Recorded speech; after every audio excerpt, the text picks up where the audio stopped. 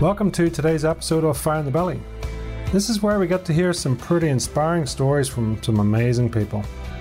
You know, it's always an absolute pleasure to sit down, take time out, and have a warts and all conversation about their journey.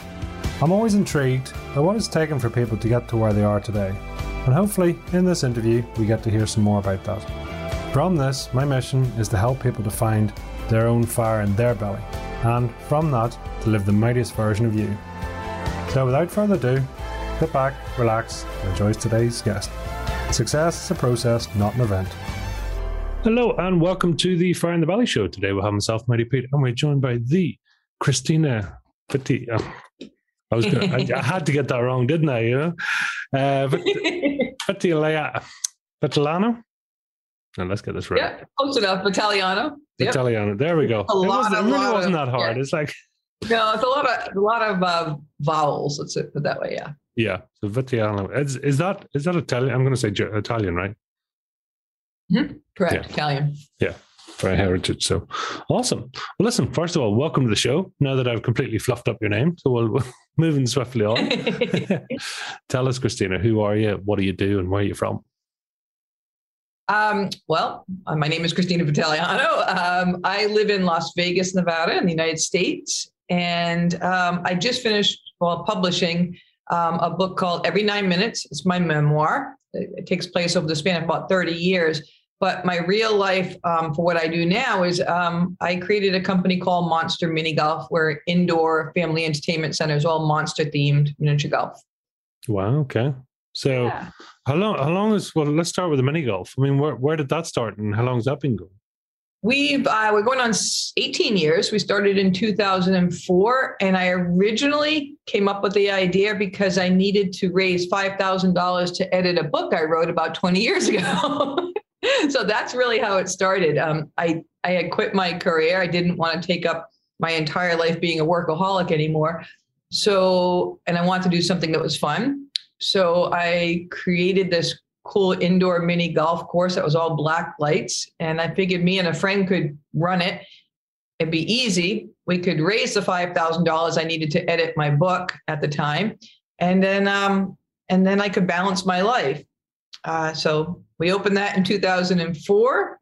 By the end of that first summer, I was like, holy cow, this is really something.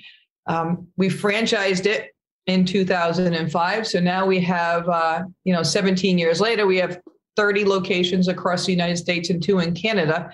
And my book sat on my desk until COVID hit. Wow. Okay. So when COVID hit, the world stopped, obviously. And I said, I really should do something with this memoir that I've been sitting on. And 30 locations later, I had the $5,000 finally, yay.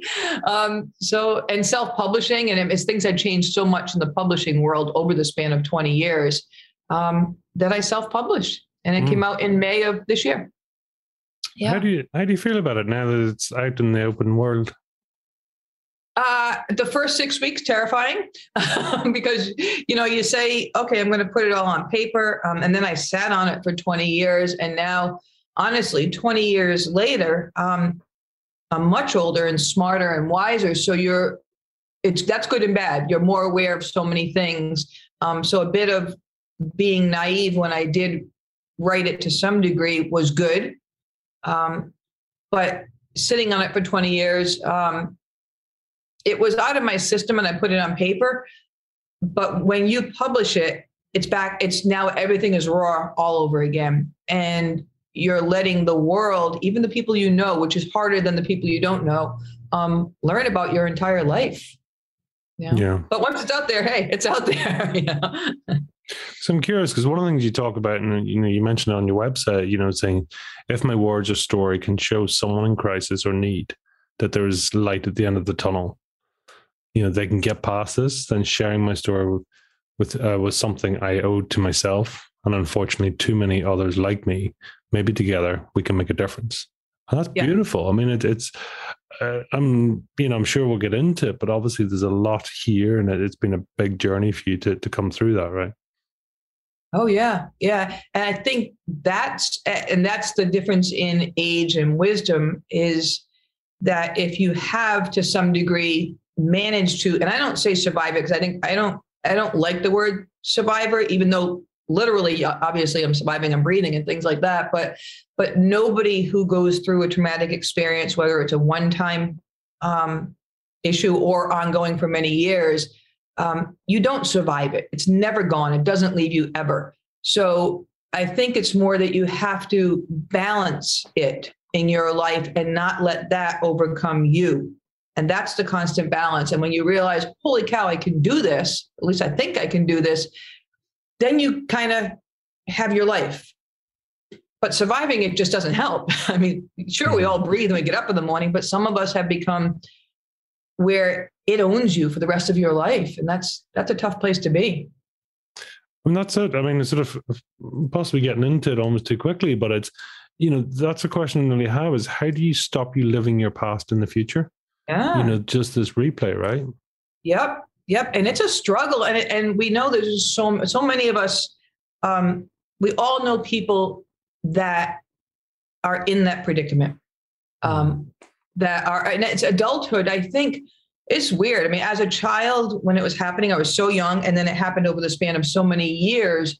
When you're going through it as a child or coming of age, because you don't really become an adult until we're in late, I don't know about you, but I'm in my 50s and I'm just realizing, hey, I think I got this thing called life. It takes that long. I'm responsible for stuff. How worrying is that?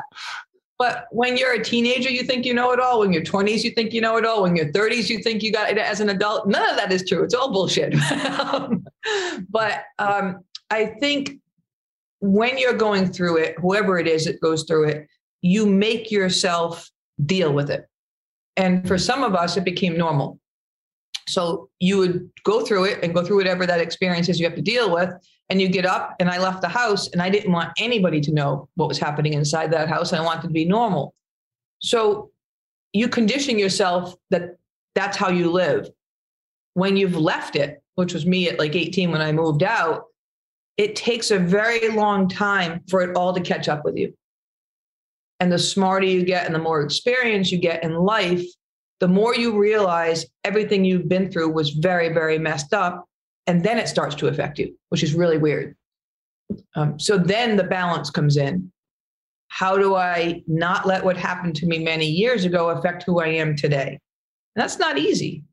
And that's why we have friends that have been through this, that are drug addicts or didn't survive it, actually died, or so many other addictions or vices that they had to grab onto just to get up in the morning to what we call be a survivor, which is really breathe and walk. That's, that's really what it is.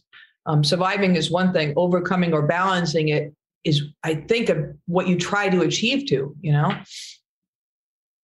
So that was a long answer. Sorry. No, not at all. I mean, please, it's, would you class, does this come under, is it trauma? Is that the sort of overarching?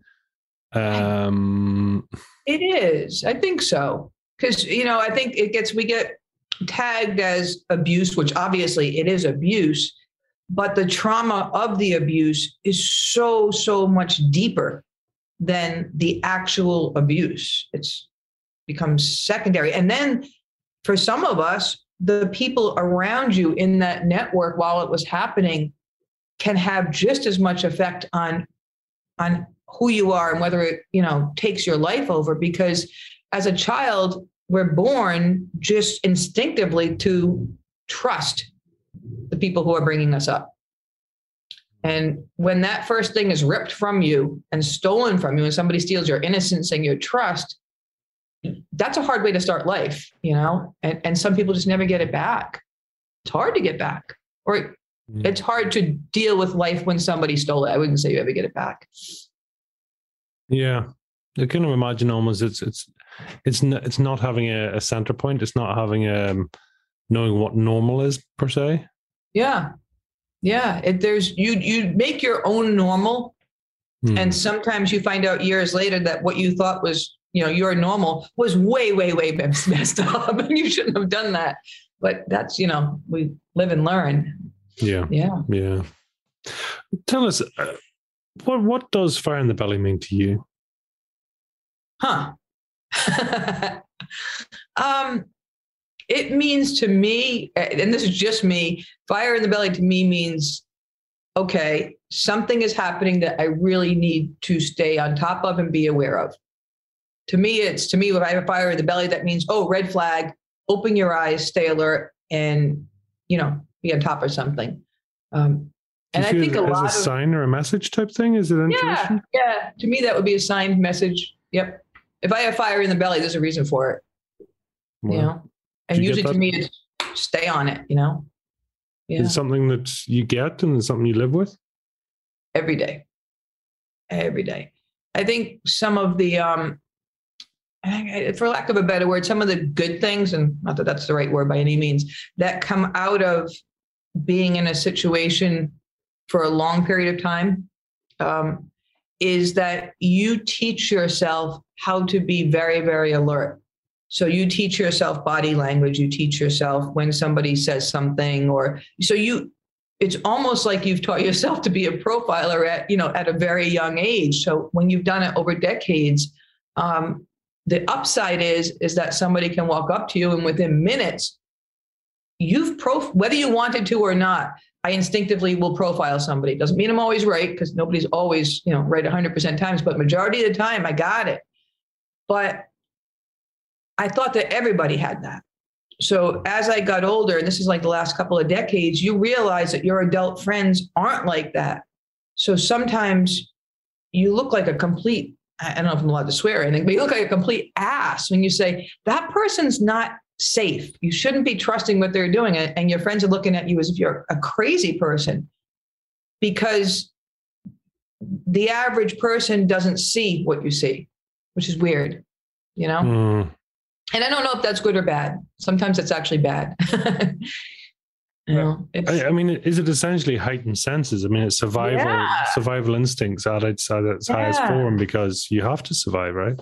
Yes, because when I was young, that was the most important thing in the world. Oh, that noise is happening there. So that means I need to be very aware. I need to do these six things, in order to survive the next hour. But it came natural because that's just who you were. That's how you had to survive, What's your earliest memory of the abuse then? I started at 4 years old.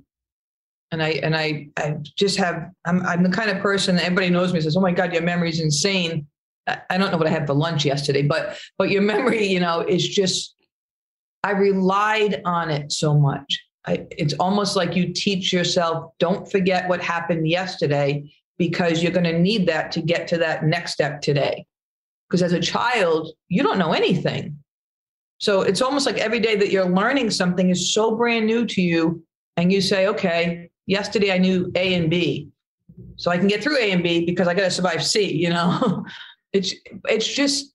it was just getting to that. To me, it was always getting to the point where I didn't have to be in that house. So I was in a race to learn as much as I could so that I could get out and survive without any of those people, which seemed normal to me, which was not normal at all now that I think about it. But it was just get driven, So what was the first event then? How did it all start? Was there a trigger? You mean, how did it all start? Like, how did the abuse start? You mean, when did it start? Yeah, I mean, So my mom married my stepdad. So there you go. In 1969, and he had 3 boys, little boys. We're all about the same age. I was 4. They got married, and then whammo, there's a girl in the house, and then guess what? This guy's a bad guy. So it started that's the earliest memory that I have. I remember, where I was, the bedroom. I remember all of it, and then it just didn't stop. For years, decades, variations of it, because as I grew, things changed a little bit. And now if I look back, because everybody says, why didn't you say anything? Anybody who's not been in the situation will say, why didn't you say anything? Because at a young age, you just don't know how to handle stuff like that. But for me, being that young, I remember thinking to myself, my mommy wasn't happy before this. And now she's really happy in this. She has a family, and to her, family and him, family was great. You have to have a family. So I could either be like the jerk and speak up and say something and make my mommy unhappy, which is, I never wanted to do that. And then the other fear as you get a little bit older is if I say something, what if they get rid of me and keep the family? And that's a bigger fear, is that I'd end up in an orphanage because she loved him so much. And that becomes your bigger fear, especially as you get older in the 8, 9, 10, and even early teenage years is, holy cow, that's terrifying. Do you know why your mom loved him so much? I have no idea to this day. I mean, everybody says probably my number one phrase in life that I actually sets me off is, but it doesn't matter. She's your mom, or she's your mother, or she's your dad. That's your dad. Oh, it totally matters. And everybody has that, or blood is thicker than water.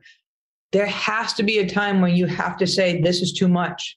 You have to cut ties. To this day, she was still protecting. That's just life. I don't know what to tell you. How aware was she of what was going on? While I lived there, and I would even say up until I left when I was 18, maybe the last couple of years, I wanted to believe she didn't know. In your heart, you say, okay, she doesn't know what's going on. And she's a very, very weak person, very weak. And everything is, no matter what happens, she's going to relate it to how it affected her and how we should be taking care, just kind of the person that she is. But once I left the house and I was an adult and I had boyfriends and then got married, and you realize that when that person you're sleeping with gets out of bed, you know it. And I didn't know that because I was a kid. You don't sleep with anybody when you're a kid. So I remember being an adult, and the first time my partner got up and went to, either the bathroom or whatever, but was gone for a longer, probably, time than they should have been for whatever reason in your head. I woke up and I was like, oh my gosh, are they okay? Because your first instinct is the person I love okay? So, I hear the bathroom, I hear something flushing. Oh, they're okay, so you're coming back to bed and they're back to bed. But that's instinctive. If if your partner gets up and they're missing, eventually you wake up, And then I realized, holy cow, this has been happening for, that happened for 17, 18 years, well, whatever, but from 4 to 18 of my life, she knew. And then as you get older and wiser, and all of these things you get so much more aware of in real life that wasn't in your little cocoon, then you start to realize every day, she knew. Oh, she definitely knew. Oh, wow. And then you get angry. Yeah. And then you have to overcome the anger. Can I ask, and I know it's probably a very personal question, I mean, we talking physical abuse or sexual abuse or verbal abuse? I mean, all sexual abuse. Yeah, all sexual abuse. Not physical, not beating me up ever, because in real life, this all happened at night, only in my room, and never on the outside world. On the outside world, he was the guy everybody loved, the funny guy, just why would anybody not like him? So it was, he wasn't the guy that you look at and say, oh, that dude's weird. Which I think a lot of children who have been abused, that's, I don't think you look at the guy or the mom and say, oh, they're off. There's something wrong with them. In most cases, they look normal, act normal. Yeah. Wow. And to know, as you say, retrospectively, to sort of first wonder if your mother knew, and then, as you say, I mean, listen, most households, everyone kind of knows what's going on anywhere in any household. It's curiosity. One of the weird, like when you said, hey, when the book came out, how does that feel? So once I published the book and it was out for the world to see, there's strangers who read it and will message me or email me and say, hey, thank you, or this is what happened, or this is what happened to me. So you hear their stories, and that's heart-wrenching. But there's another group of people that I know that, will say, hey, I read this. I grew up in your town, or I live so-and-so, or I knew your mom and dad. And let me tell you something else. And you're like, oh dear Lord, like, how did I not know? I get so mad at myself for not being smarter when I was a child, because all of these things that happened in my life, there were some crazy, crazy things that happened in our lives, that you're just like, oh, well, that's how things happen. And then you learn, no, they planned that. And I didn't know that tragedy was planned, it's insane, and you look at how many children, too many children live in these environments, and it's crazy. It just is. What state did it get to then? I mean, with your father-in-law, I mean, was there ever proceedings and were... No, he passed. So for those, I don't want to give anything away in the book, but my dad isn't living anymore, or my stepdad, but so he was never confronted. Right. The rest of my family did. I finally said, look, this is what happened in my life. And really it didn't matter to them. That was their hero. So I must be lying. That's a really short version of that one.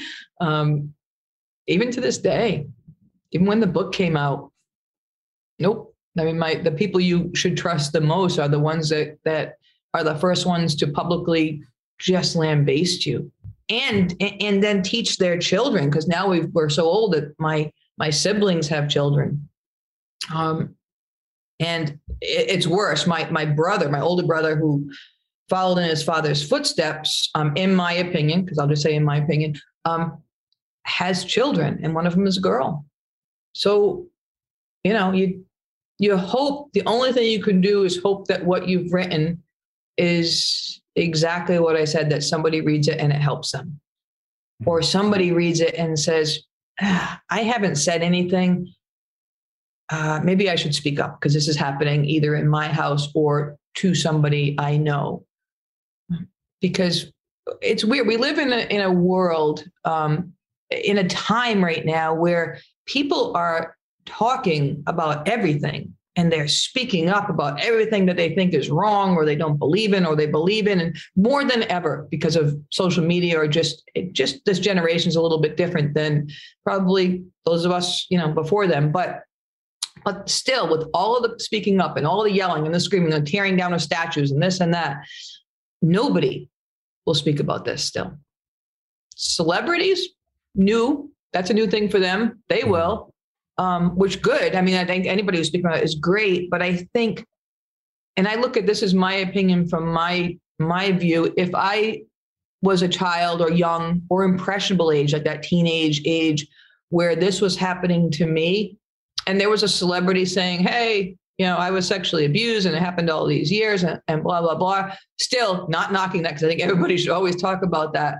I think I would say, holy cow, I relate to her or him, but I'm not going to speak up because that person is so just a celebrity isn't me. And I would still be afraid to say something.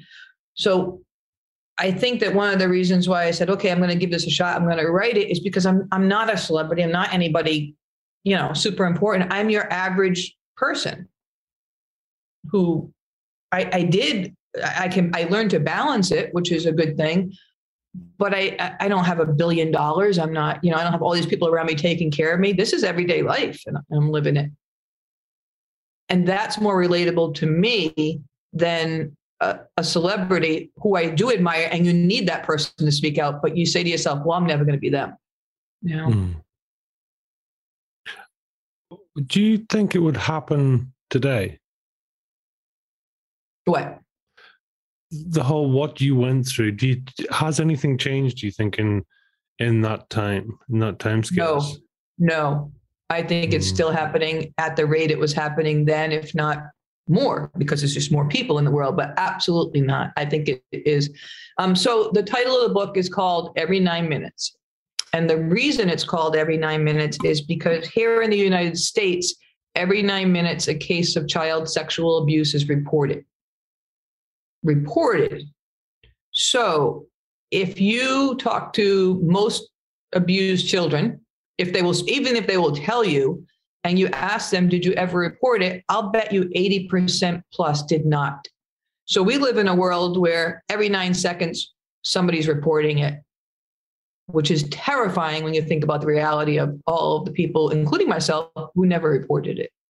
So no, it's not any better. In fact, it's worse, because in this day and age, I don't know why it just seems like, in America anyway, that men can get away with, and I also think that I want to be very clear that it's not always happening. It's not always the man that's doing it. Sometimes a woman is sexually abusing a child too, which is completely insane. But here in America, in these last 3 or 4 years, it's almost acceptable to get away with it. That's our new, guys can do anything, they're cool. That didn't exist as far as publicly being okay. And that's America.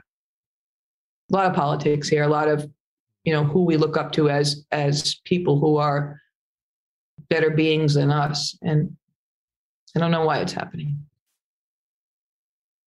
Do you see your mother as one of the abusers, given that 100%. She was aware? That's enough. Yes. To me, she's as evil of a monster as he is. And I don't say that it's like, well, that was a sickness. Well, I don't care if it's a sickness or not. Bad is bad. But if somebody is stabbing my friend and I'm sitting there watching it, that makes me kind of an asshole too, I mean, I actually could have stopped it. I don't know it, and it's not that it's worse, because there is nothing worse than that, but it's certainly not any better. I've had people in my own world that, and then I don't want to say too much, but they know something bad is going on in a household. And when I tried to say, look, there's a little kid here. This is the history of this family. We should do something about this, because that's a young child that's going to get destroyed. The response was, don't you ever come into my world and disrupt anything. I'm about to get a brand new house, and I've never had a house in my life, and you're going to mess this world up for me. So that was my first slap in the face of, oh, people are selfish. They don't really care what's not happening, or, happening to not them. And that was 20 something years ago. And I see that person on social media and I say, I feel responsible because she's not okay. And she's not, I put people in hey, there's people who have learned to deal with it, like me. And there are some people, and this isn't good or bad, just as a result of that person that did this to you and just who you are, that have decided that they're going to go with it, and their abuser is still the person they love. And that's a majority. It just is your parents. They can't deal with the how do I not love this person. So it's hard to watch as an adult to see somebody else that was a child, now an adult, internally dealing with it and never admitting it. It's just different people, What? I mean, as you said, to have this happen in your inner circle, the people that sort of are closest and supposedly love you the most,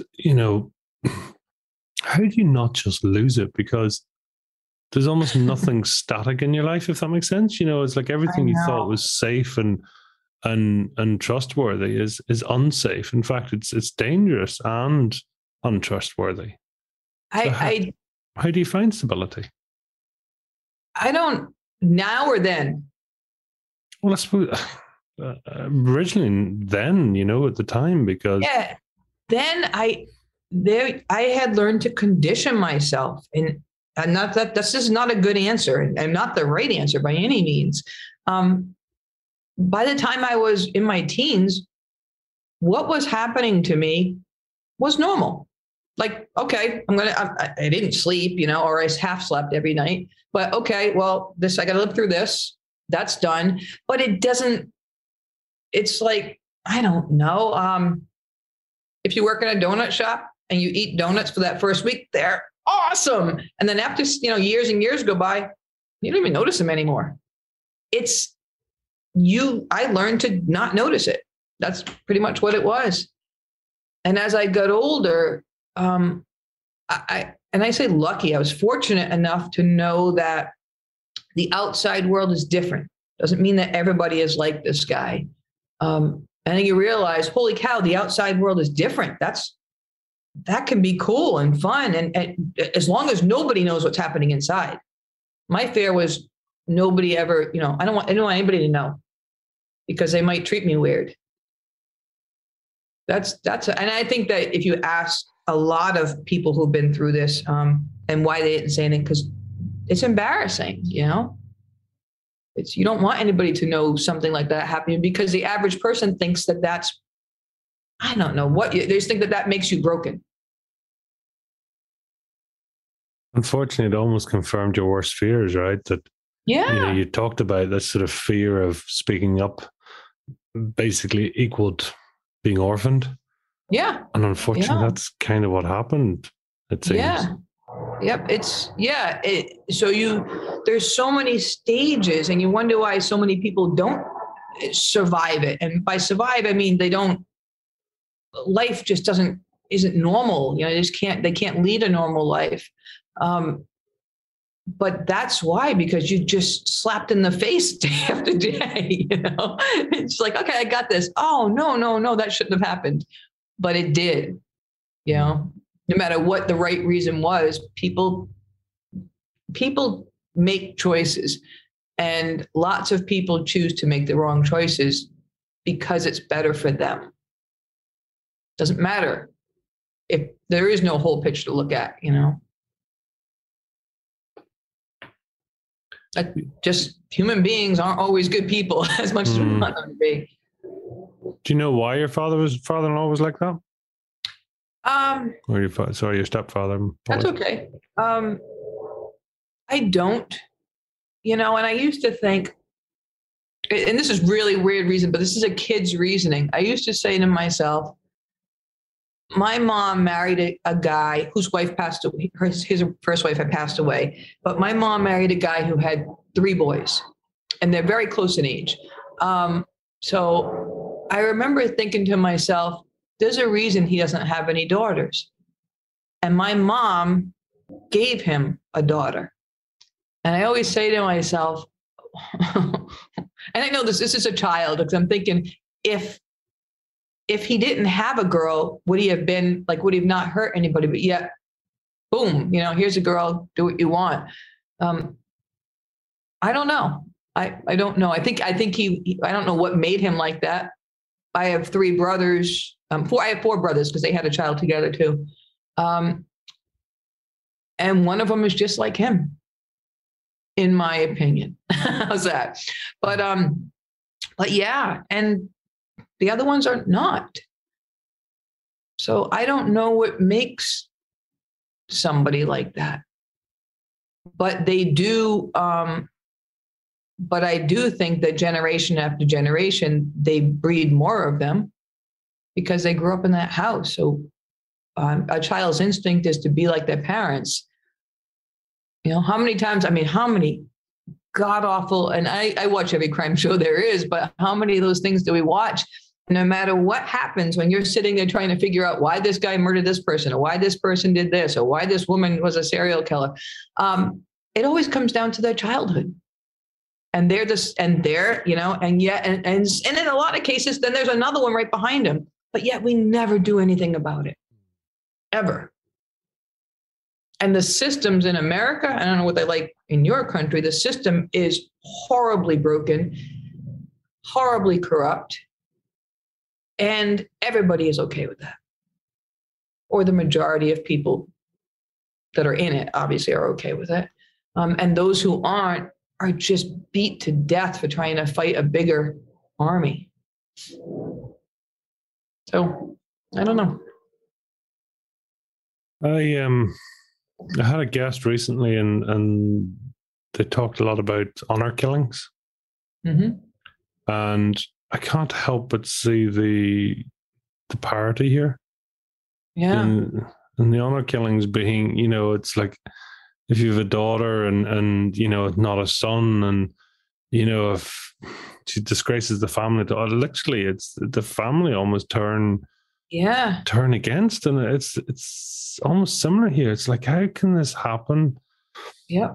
Listen, I mean, first of all, privilege, right? We're sitting here and very comfortable and all the rest, and saying, I don't believe it's so extreme. It feels so extreme. How could this possibly happen? But yet, unfortunately, I think you probably don't have to go too far to find it's happening not that far away, which is scary, right? Yeah. If and not that it's any better, but if it was rare and happened, just you're like, oh, I heard about that. That happened 10 years ago somewhere else. No. Odds are, if you go 3 doors down in your house, eventually you're going to hit somebody in your neighborhood that this is happening to. Not that anybody would admit it, but yeah, that's a problem. It's a serious problem. How do you stop it? To me, that was, so people said, why did you share? I'm like, how did you share your entire life? Because I just put it all out there. Here is the bad that happened. Here is the bad that I did, I think, to make it worse. Because, we learned that you have to be honest if you're going to do this. So one of the ways I hope to make any kind of a change is exactly how we started this was, hey, maybe if I put it out there, somebody will go, all right. And maybe to start a chain reaction, but it has to take a lot of screaming and yelling and just, I don't know. I'm an adult now. I don't have children. I'm successful with my life, so I can afford to take the time to yell. And I feel that, well, one, not everybody can because they're trying to just get by every day. So I don't know. I just want to be able to yell for other people that can't. I know what that's like, What's been the penalty and the reward for you for sharing? Why did you start 20 years ago? And what triggered it 20 years ago? And sort of what was it? COVID that sort of decided on putting this to bed or putting it out to the world once and for all? When I wrote it 20 years ago, I had just met my husband. So that was my trigger back then was, okay, I'm going to, and he pushed me, he says, why don't you want to do something? I said, yeah, I want to write about it. So he supported my writing. And that was the first time I had ever talked about it with anybody too. So that is part of the memoir is getting to that point.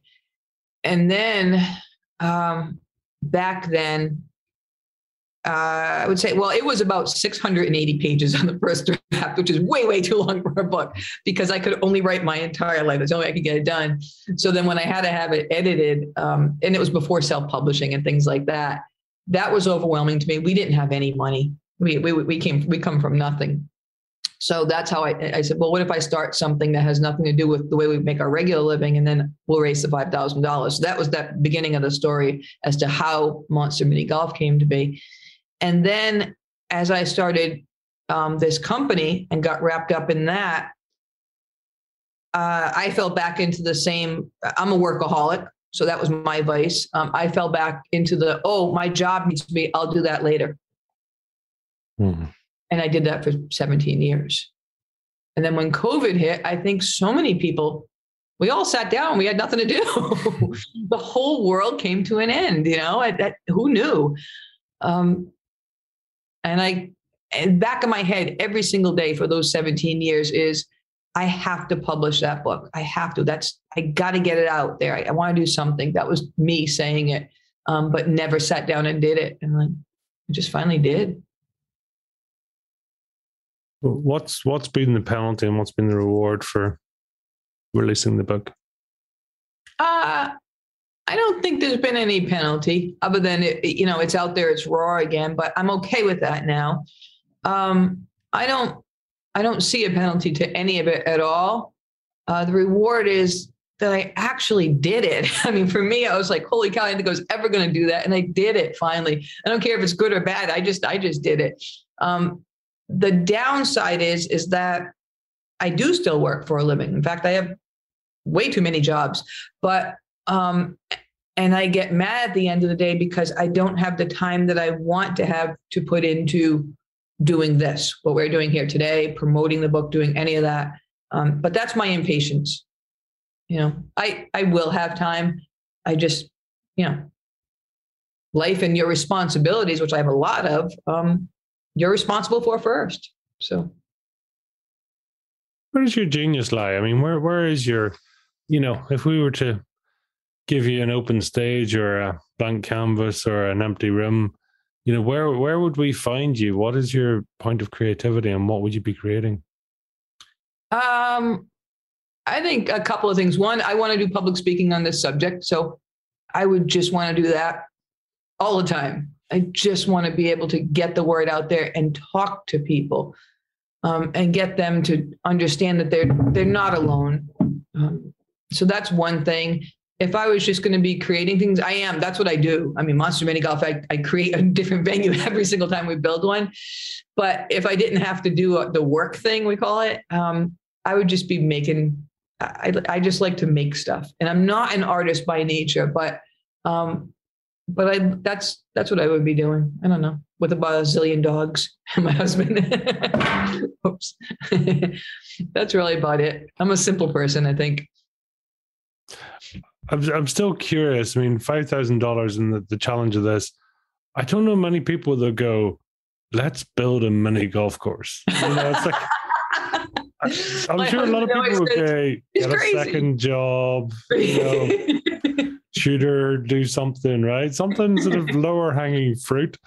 Build a mini golf course. I don't know that it's that low down the tree. I think that's fairly high up. I mean, yeah, well, I was coming out of being a workaholic when I met my husband. I said, I'm not going to do all of these things and work 24/7 anymore. I get it. You have to have a relationship.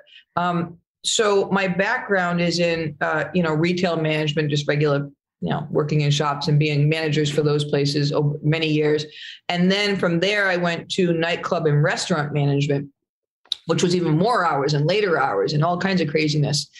So when I left that, and then eventually got to the point where I said, okay, well, now I have to publish this book. That's a really short version of that story.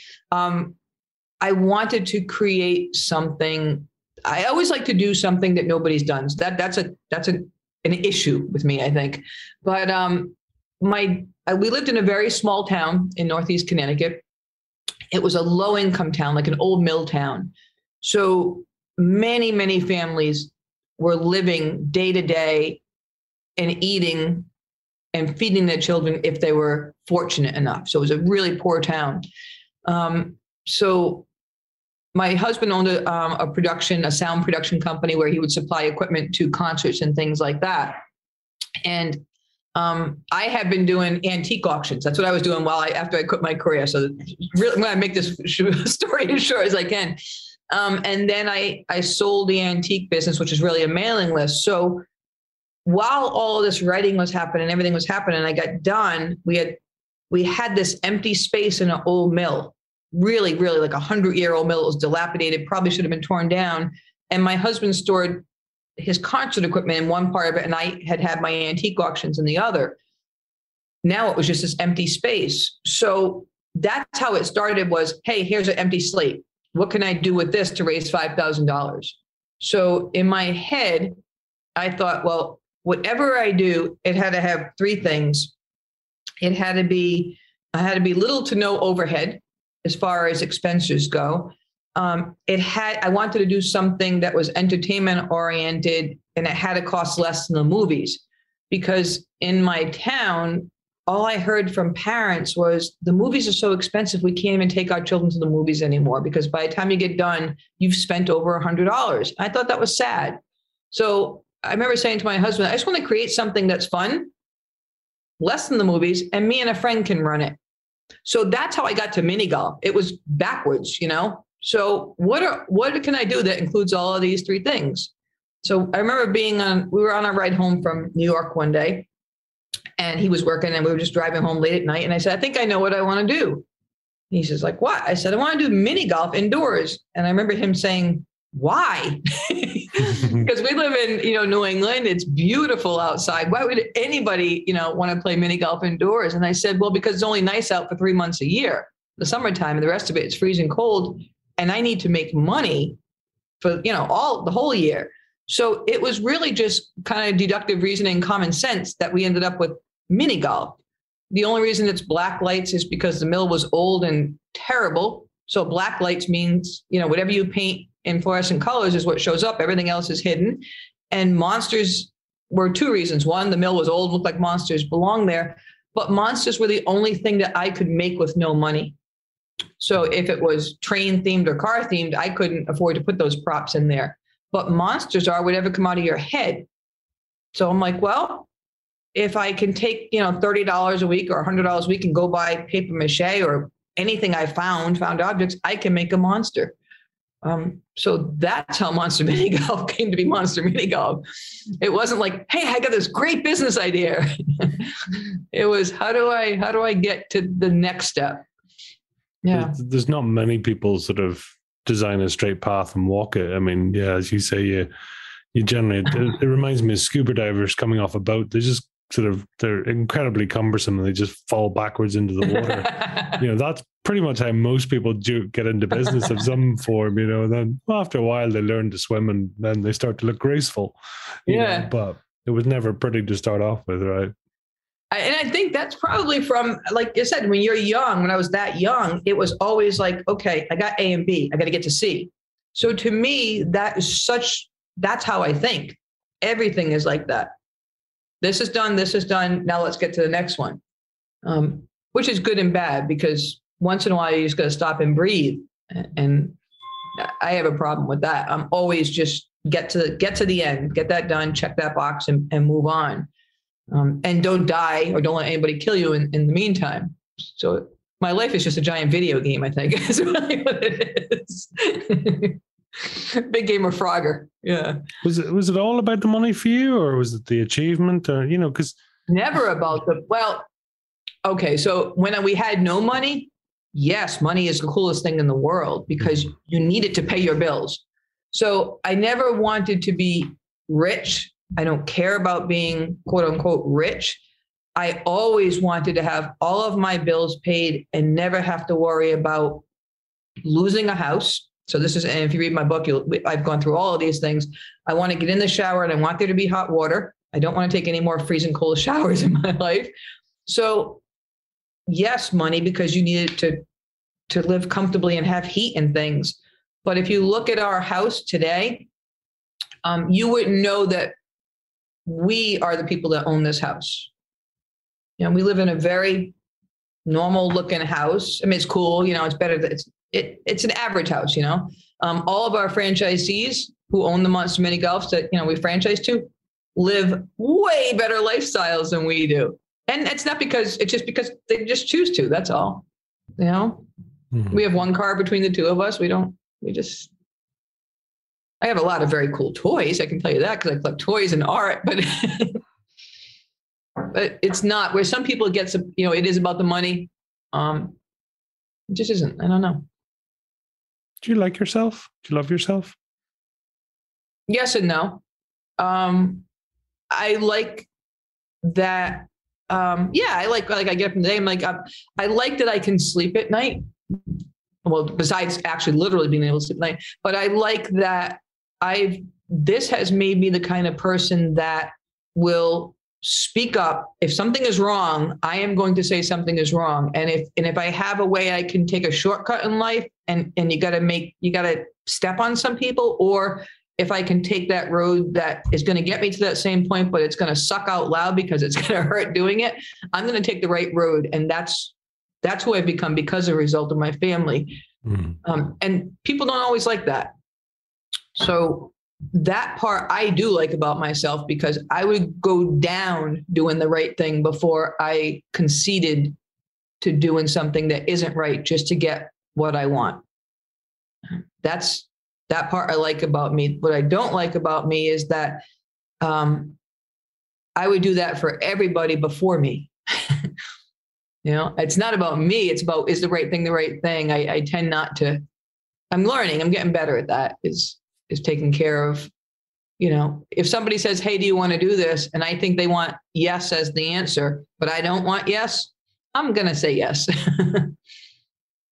It's just, that's welcome to being conditioned and doing what you think everybody wants to hear. Yeah. There's two sides, yes and no. Yes. It's multifaceted, really, isn't it? Yeah, it is. Yep. And the transition for you into a relationship, was that straightforward, or does it take a lot of adjustment? Yeah. Over so many years of doing just the wrong thing for exactly the reason I think that we just stated was, this person wants to hear this, so I'm going to do this.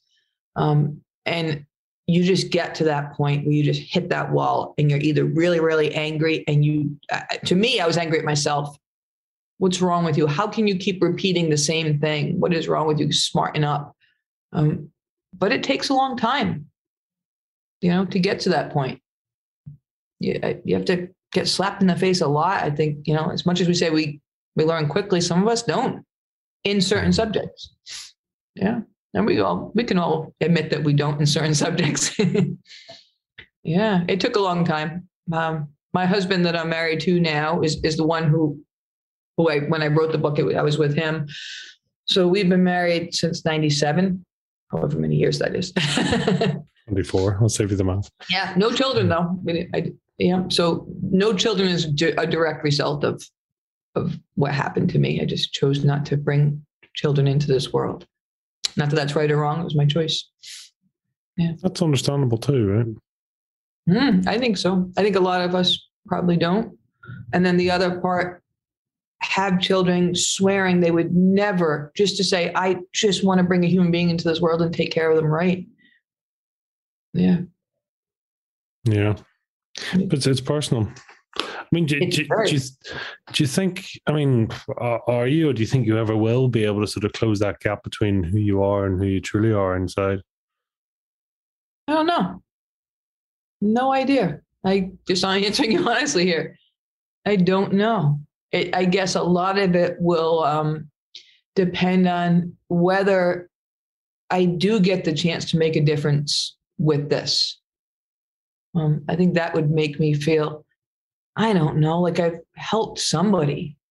Like all this suffering was worth something, It's intense. I used to think that when I was younger, when I was a real kid, if I can just be good, be the good child they want me to be, then when I get big and I'm an adult, and I'm going to use this really loosely, God will make sure my life is great.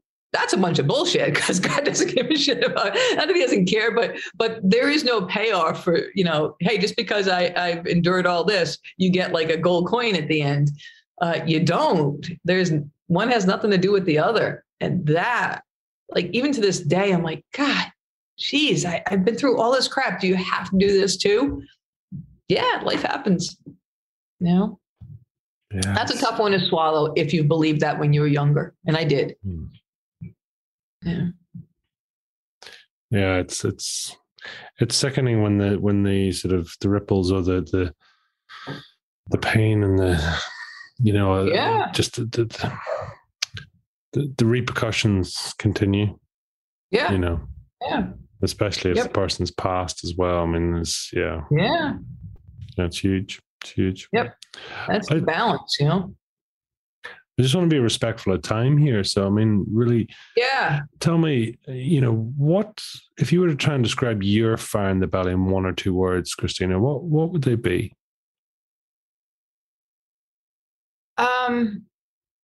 Fire in the belly right now to me means, I don't know, just be resilient and speak up. That's in my head. That's my number one thing in my life now. Yeah. Make a difference. Make a difference if you can. Yeah. Doesn't mean everybody can't, and that's nothing wrong. There's nothing wrong with that. But make a difference if you can, especially for those who can't. Yeah. Choose. Yeah. Where can people learn more? You've obviously the book itself is called Every 9 Minutes, and it's available on your website. Yes. I have a website called 123 Christina V, like my last name. All of my social media, Facebook, Twitter, Instagram is 123 Christina V. And then if you want to learn about Monster Mini Golf, it's monsterminigolf.com. Fabulous. And I would recommend go have a look at the site because it's very cool. And for anyone that's just listening on the audio, the background that you have is fantastic. It's these Thank you. fluorescent characters, very, very characterful. Beautiful. Beautiful as well there. So is there a message you'd like to leave with our guests before you go? I just know that you're not alone. If you're in the same predicament, you're not alone, and it's okay to feel like you do. It's also okay to speak to others like myself who've been there. Everybody needs help. You're not, nobody's an independent warrior. This isn't an army of one type thing. It'll take an army. Yeah. Wasn't say it takes a village to raise a child, It does. It takes an army to get through. Yeah, to rescue a child. Yeah. Yeah. Well, sorry about the dogs. That's okay. Perfect. Listen, Christina, thank you so much. I appreciate your time. And like I said, your book is available for sale on your website and also on Amazon. Yeah. And listen, I know people want to learn more, so feel free to go to the website. And thank you for your time. I appreciate you. All right. Thank you. And I hate to cut you short. I just got to run. Perfect. Thank you very much. Bye. I'll talk to you by email. Bye-bye. Bye. Well, that was another great episode of Fire in the Belly. This really wouldn't be possible without our great guests taking the time to share their personal journeys. And boy, oh boy, sometimes it is personal. It's an absolute pleasure to have that, and then to hear the journeys that people have been on. We've loads more episodes coming up soon, and it's always a pleasure to have guests on. If you do happen to know anyone with true fire in their belly, please reach out to us so we can share their journey, lessons and successes. So, all that's left to say is have a great day, live with fire in your belly, and be the mightiest version of you.